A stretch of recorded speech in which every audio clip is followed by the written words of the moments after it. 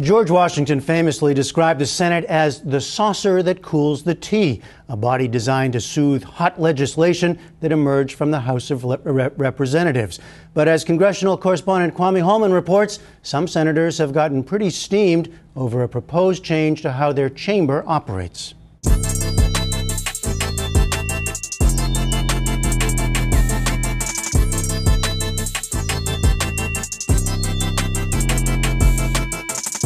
Welcome back to Leftward Expansion. This episode, we will be spending our time talking about the Senate, what it was meant to be in the eyes of the framers, the graveyard of progress that it has become today, and what Democrats can do about it moving forward. Let's get started. The Senate is the upper house of the U.S.'s bicameral legislature. The U.S. Constitution mandates that there shall be a Senate and a House of Representatives in Article 1. Originally, according to Article 1, Section 3 of the Constitution, the state legislatures were originally supposed to fill the Senate seats sent by each state, so the Senate was supposed to be a house occupied by the political elites. This was changed to a statewide popular vote to elect each senator with the passing of the 17th Amendment. Each state sends 2 senators to D.C. regardless of the state's population. According to historians that have studied the Senate, the purpose of the body is to protect the rights of the smaller states that would not receive as much political power in the House of Representatives due to their fewer congressional seats there. The Senate has the unique power of reviewing and confirming presidential appointments and reviewing and ratifying foreign treaties. To relieve senators of the political pressure that members of the House of Representatives would face, senators would receive 6-year terms as opposed to the House's 2-year terms. The purpose of this is to make sure senators were not beholden to popular opinion and instead do what they thought was right for the country. Ironically, the Senate was created to protect the rights of minorities by making it a quote-unquote cooling saucer to the House of Representatives' relative quickness. Today, however, the Senate is standing in the way of Democrats implementing protections for vulnerable minorities. We can't blame the framers for the disaster that the Senate has become today. The U.S. Constitution is the oldest in the world for democracy, and the framers simply did not believe that the states would be able to organize themselves into only 2 political parties due to each state's varying culture and interests. Even George Washington famously preached the dangers of political parties and warned that could lead to parties taking revenge on one another and eventually despotism. President Washington's predictions, of course, were almost completely correct.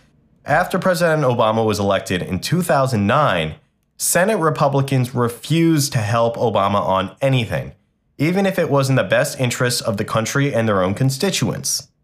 Even the Recovery and Reinvestment Act of 2009 was nearly filibustered by Republicans.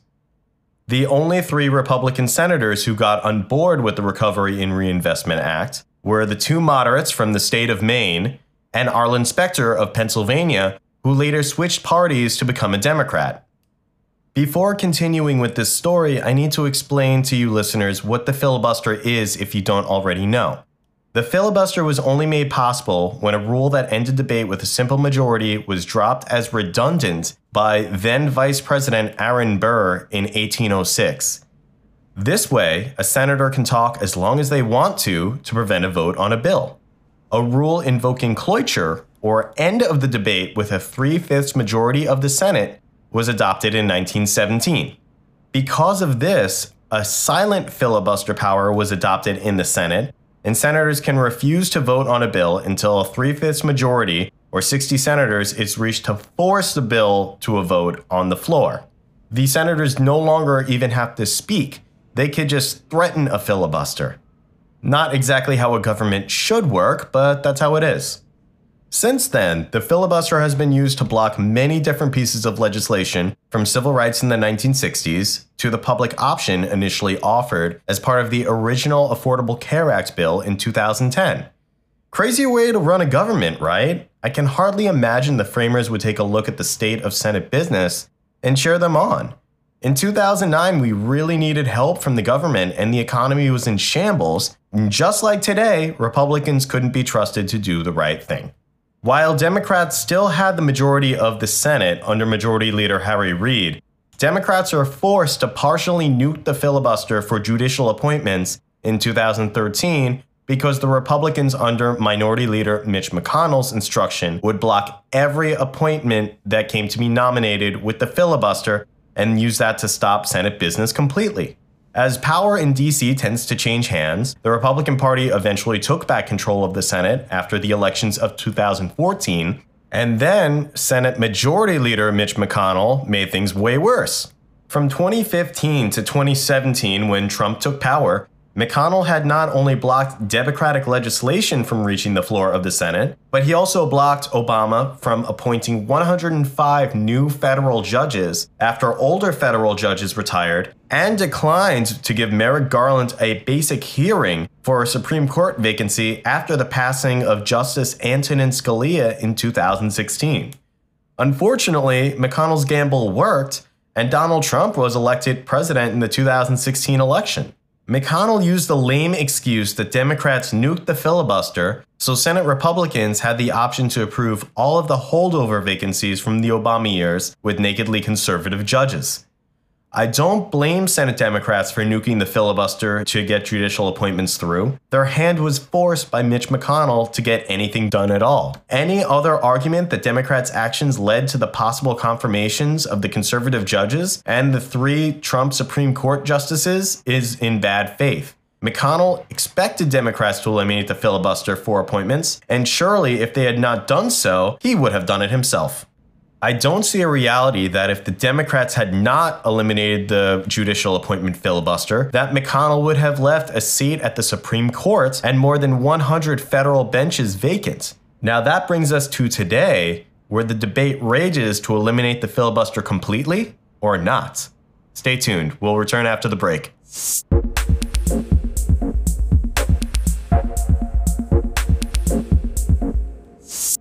Now that the Democrats have a majority in a slim 50 to 50 seat split with Vice President Kamala Harris breaking the tie, Dems can control the rules of the chamber. The most major proposed rule change is whether or not to eliminate the filibuster on legislative items.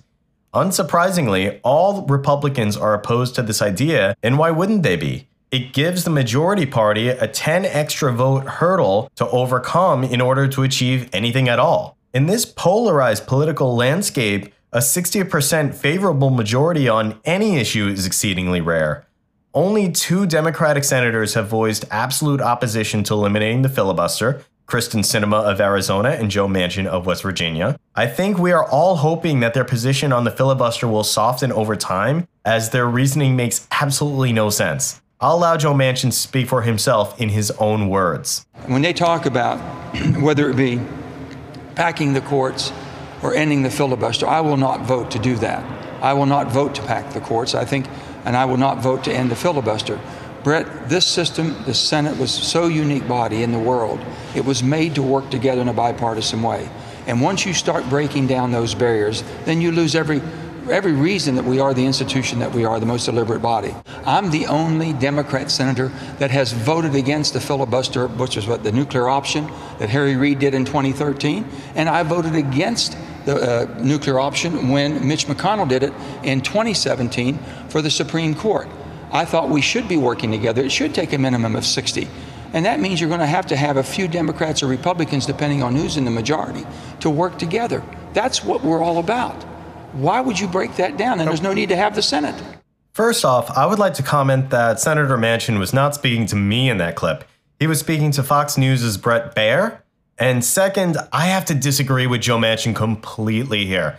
The Senate is by no means, anymore at least, a deliberate body, and the filibuster is a 100-year-old rule that was created by accident and abused to the 10th degree to stall progress, and certainly does not make the Senate quote-unquote what it is. Manchin goes on to describe that moderate Republicans will work with Democrats to get something done, and to truly believe this, he has to be living under a rock for the last 12 years. The quote-unquote moderate wing of the Republican Party could include, and granted I'm being generous with this list, Susan Collins of Maine, Lisa Murkowski of Alaska, and Mitt Romney of Utah. Yes, that's a total of 3 votes, none of which are guaranteed or can even be considered likely votes for any issue. Let's just simulate something here. The Senate needs to get a COVID response bill out the door, and all of the Democrats, plus the 3 moderate Republicans that I just listed that may or may not go for it, let's just assume that they will, that is 53 votes, not even enough to overcome a filibuster. And any Republicans that do not go for it will effectively kill the bill. How is that a way to govern? Now, the Senate may use a special process called budget reconciliation that will allow the bill to pass with a simple majority, but that means that they won't be able to pass anything else for the remainder of 2021, as budget reconciliation can only be used once per year. Also, budget reconciliation bills cannot increase the deficit outside a 10-year window. So if Democrats want to pass a big spending bill, they will have to include provisions to increase tax revenue to pay down that new deficit within 10 years. This is not an ideal process because not everything can be passed inside a budget reconciliation bill. Laws can't be passed to increase the minimum wage to $15 an hour.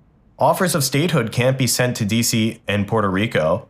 The For the People Voting Rights Expansion and Reform Act that would set up automatic registration, expand mail-in voting, immigration reform, and congressional gerrymandering reform would also not be able to pass on the budget reconciliation bill. We are leaving so much on the table if we refuse to act. Another downside to using budget reconciliation rather than eliminating the filibuster entirely is that Democrats would be tasked with creating a gigantic monster bill that would contain multiple policy ideas and likely federal funds to an assortment of local projects that have nothing to do with the original bill. These policy proposals could be universal pre-K, $2,000 stimulus checks, student loan forgiveness, and free community college, to name a few. When all of these ideas are passed together, the media can often be confused by what's in the bill, and that opens Democrats to attack from both the mainstream media that have legitimate questions about what's in the bill, and the malicious right-wing media that will do anything they can to discredit the Dems' work. If the filibuster were to be eliminated, then all of these bills can be debated and passed separately on their own merits, and the Dems will look like they're working hard getting more done instead of people seeing frenzied media coverage of cramming all these different policy ideas on the train that's about to leave the station and then nothing for the rest of the year. It's bad governance and a dumb rule that we've had in place for no reason for a little over 100 years shouldn't be what holds us back from seeing true progress and providing real life-changing help to people. I'm not going to pretend that I know what else may be in Joe Manchin and Kyrsten Sinema's head when discussing this with the rest of the Democratic caucus, but they are absolutely fooling themselves if they think that the constituents they represent actually care about the filibuster or any procedural rule for that matter. Constituents want results, and that's what Dems need to be prepared to deliver. According to Gallup, Congress's January 2021 approval rating is a whopping horrific 25%. I'd love to know who this 25% of Americans are that think Congress is doing a good job. A December poll by the newspaper The Hill, consisting of about equal percentages of Republicans and Democrats, showed 63% support and 37% oppose for additional COVID relief. 67% of Americans want to see a $15 per hour minimum wage. 68% of Americans support a public option to be available outside of private health insurance companies. Do Senators Manchin and Sinema really think that their constituents care more about preserving an old rule that was used to oppose civil rights legislation over these Democratic legislative priorities? They're wrong and out of touch if they do. I have a simple message for Manchin, Sinema, and every other member of the Democratic caucus that has their doubts about how to proceed from here. Do it and use the power you have to help people. If Dems do a good job now, that's their best chance to not only preserve their majority, but to add on to it after the 2022 elections. Show the American people that they must show up to vote if they want Congress to keep up the good work.